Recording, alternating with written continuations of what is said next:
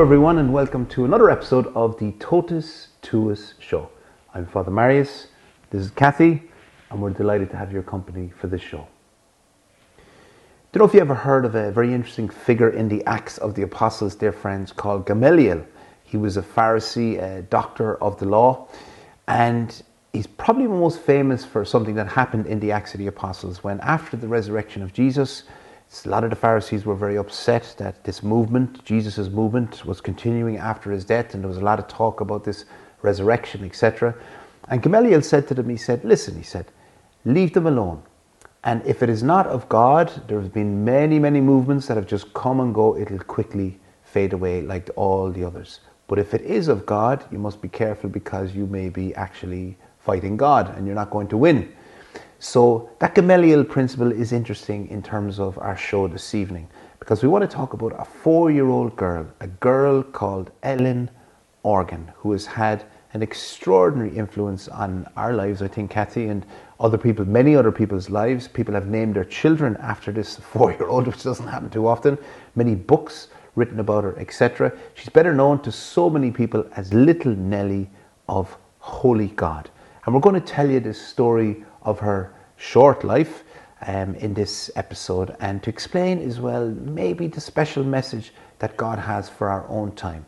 Will she become a saint? We don't know, but certainly she has a very, very important message, especially in relation to the Holy Eucharist and about Jesus' real presence in the Eucharist at a time when many people have begun to doubt this.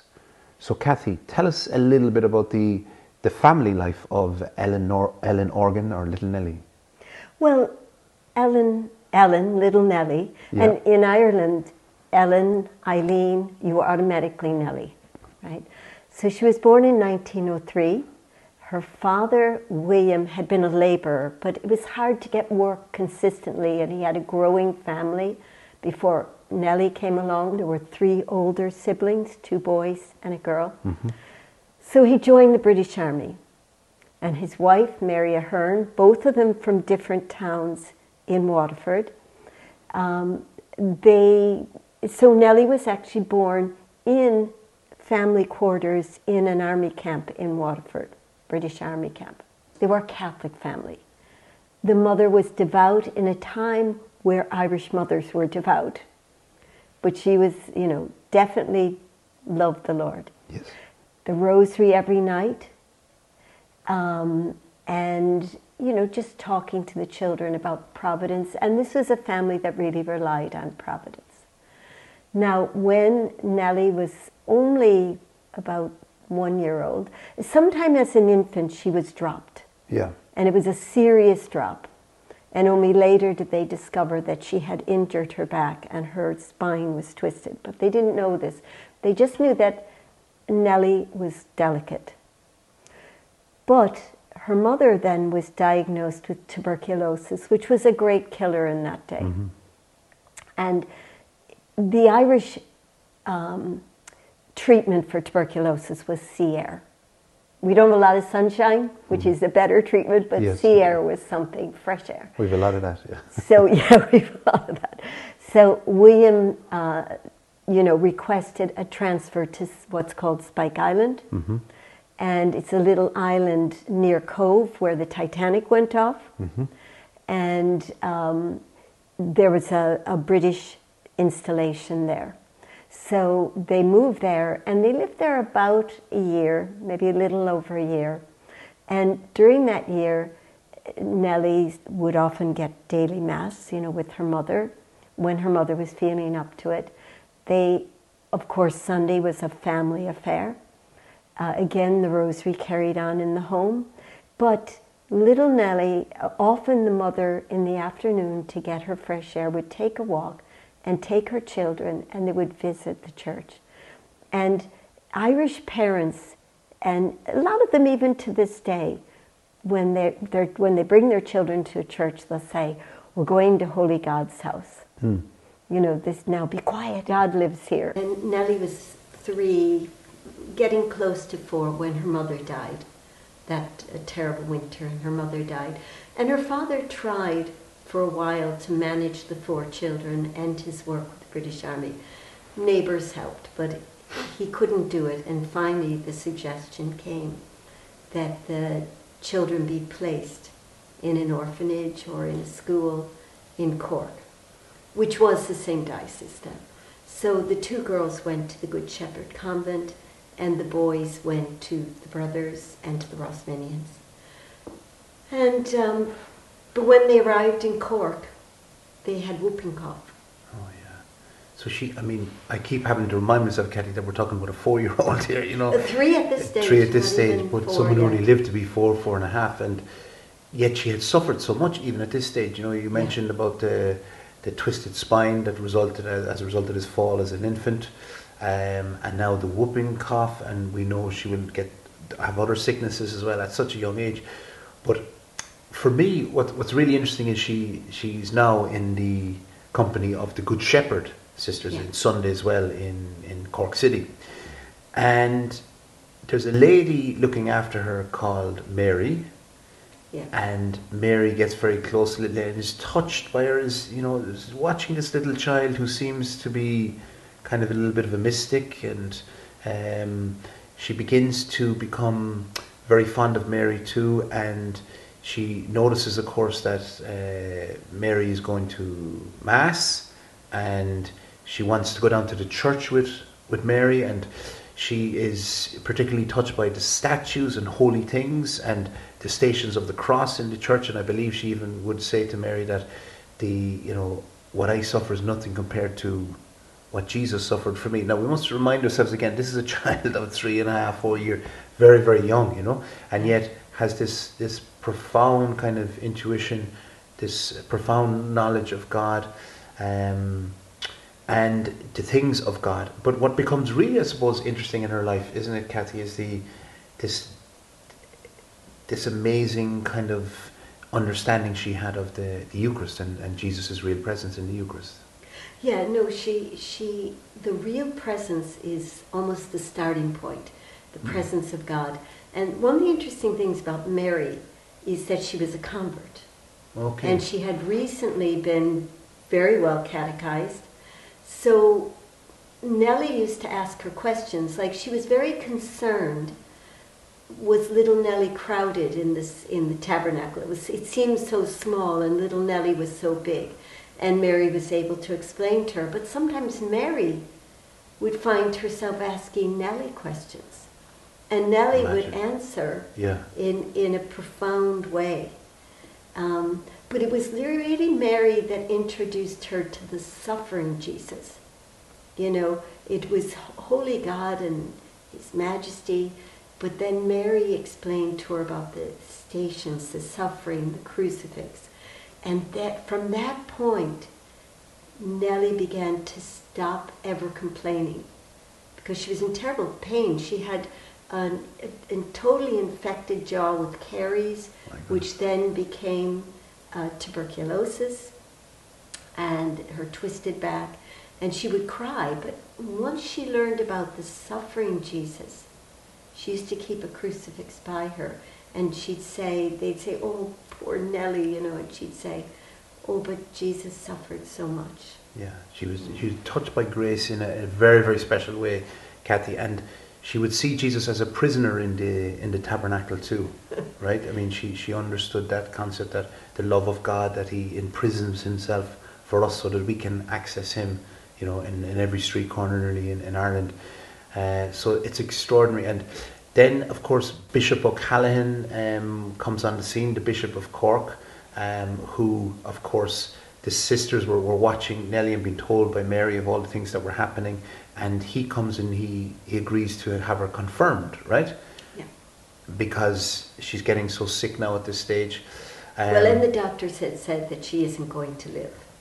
So they decided that she would receive the sacrament of confirmation, which was amazing. But that wasn't the end of the story with Bishop O'Callaghan, right? I mean, no. Something much. Well, in fact, her confirmation was a turning point for her to real heights of sanctity. And she said, "Now I'm a soldier of Christ." Never complained again. Once or twice, when she would be a little impatient, she would then call the nun or whoever and profusely apologize and to Holy God and to the nun that she had, you know, done something we wouldn't even consider. And she really started to advance in holiness, where she even sometimes knew what someone else was suffering who came to visit her. And she would kind of, before they even said anything to her, she would say to them, Holy God is listening to you, or Holy God is going to comfort you. And but her burning desire was for the Eucharist. To receive Jesus, yeah. Yeah. And she knew Jesus in another way too, didn't she? The infant of Prague.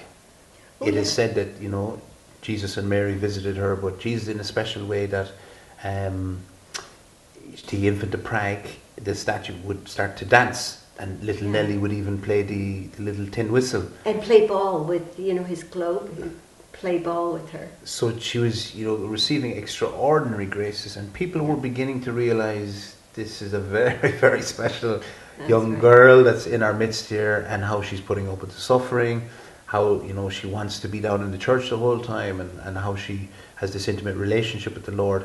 But the main thing people remember her for, of course, is the Eucharist, right? And one of the extraordinary things, I think, Kathy, is that she would, when Mary would go to Mass, and some of the sisters would go to Mass, she would ask them to come and kiss her, to embrace her, because she wished to adore Jesus that they had That's received. right. Can you imagine? And she would prepare for that kiss, and after it she would go into a thanksgiving, almost like a thanksgiving after communion.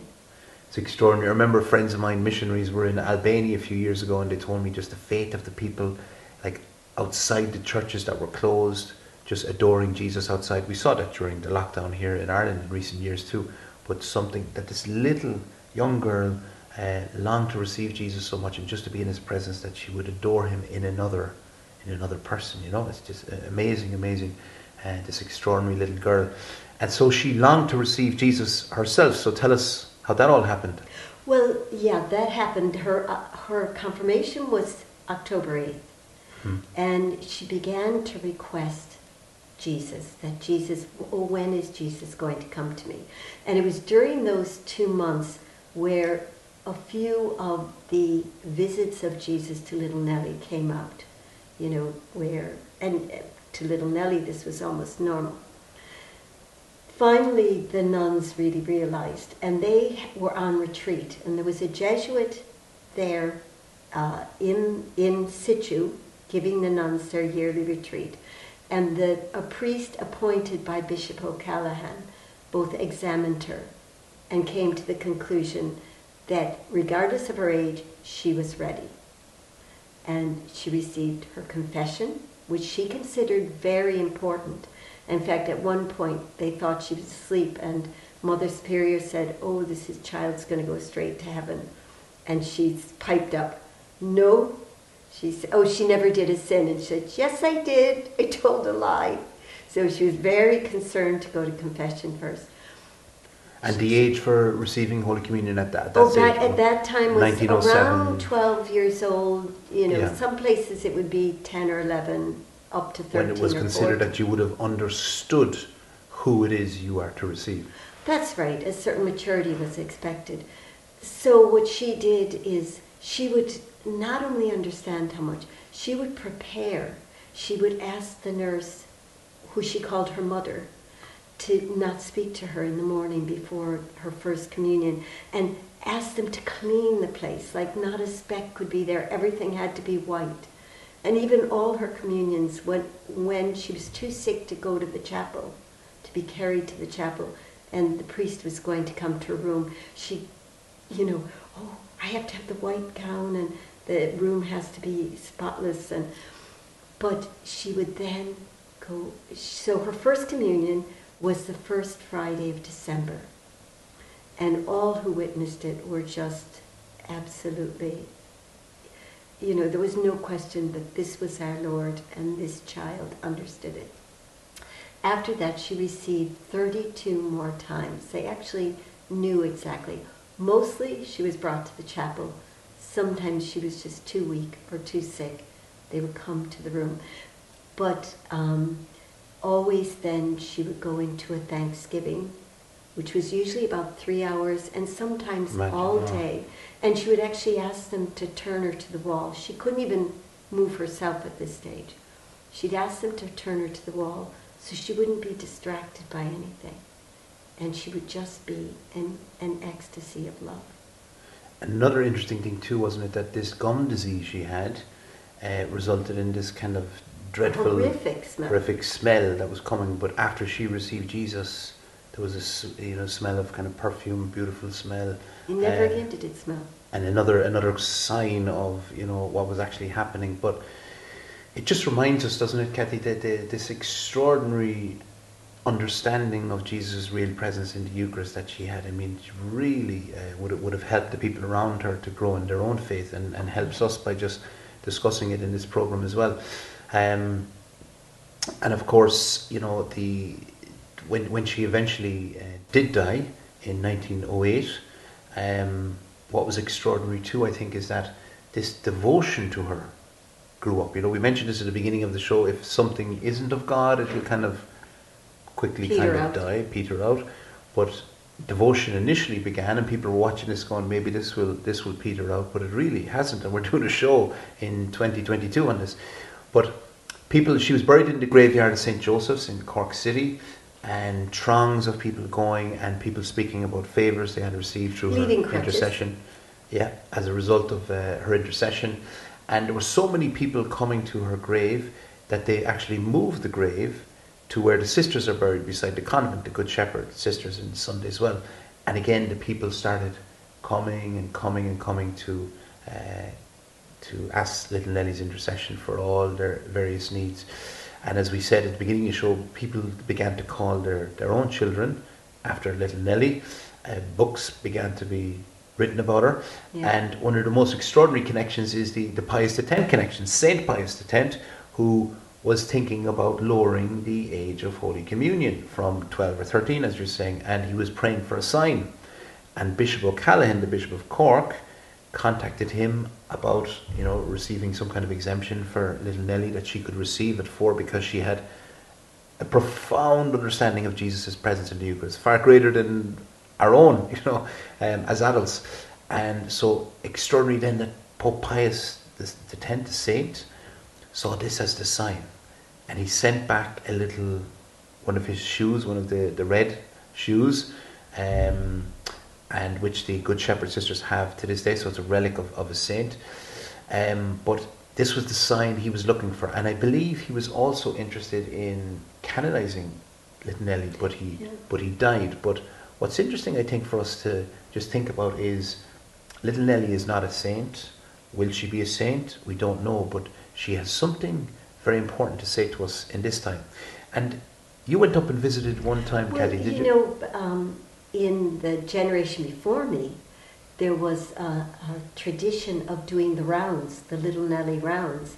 And people would go from Little Nellie's grave, which was up on a hill, about a mile the round would be, down to St. Vincent's Church at the bottom of the hill by the river, and back up again. Now, if you've been to Cork, for people who've been to Cork, they'll know.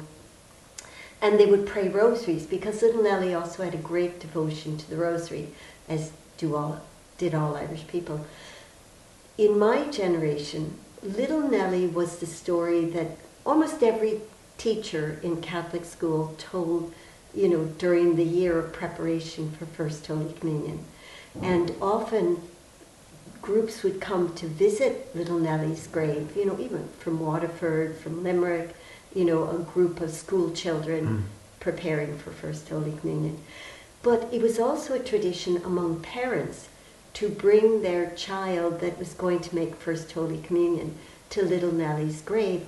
And you'd knock on the convent door, and there would always be a beautiful sister who would answer and would just take you upstairs to Little Nellie's room. And her little bed was there. It was up a winding staircase. Her bed was there, her doll, her little shoes, and everything had a story, the infant to Prague.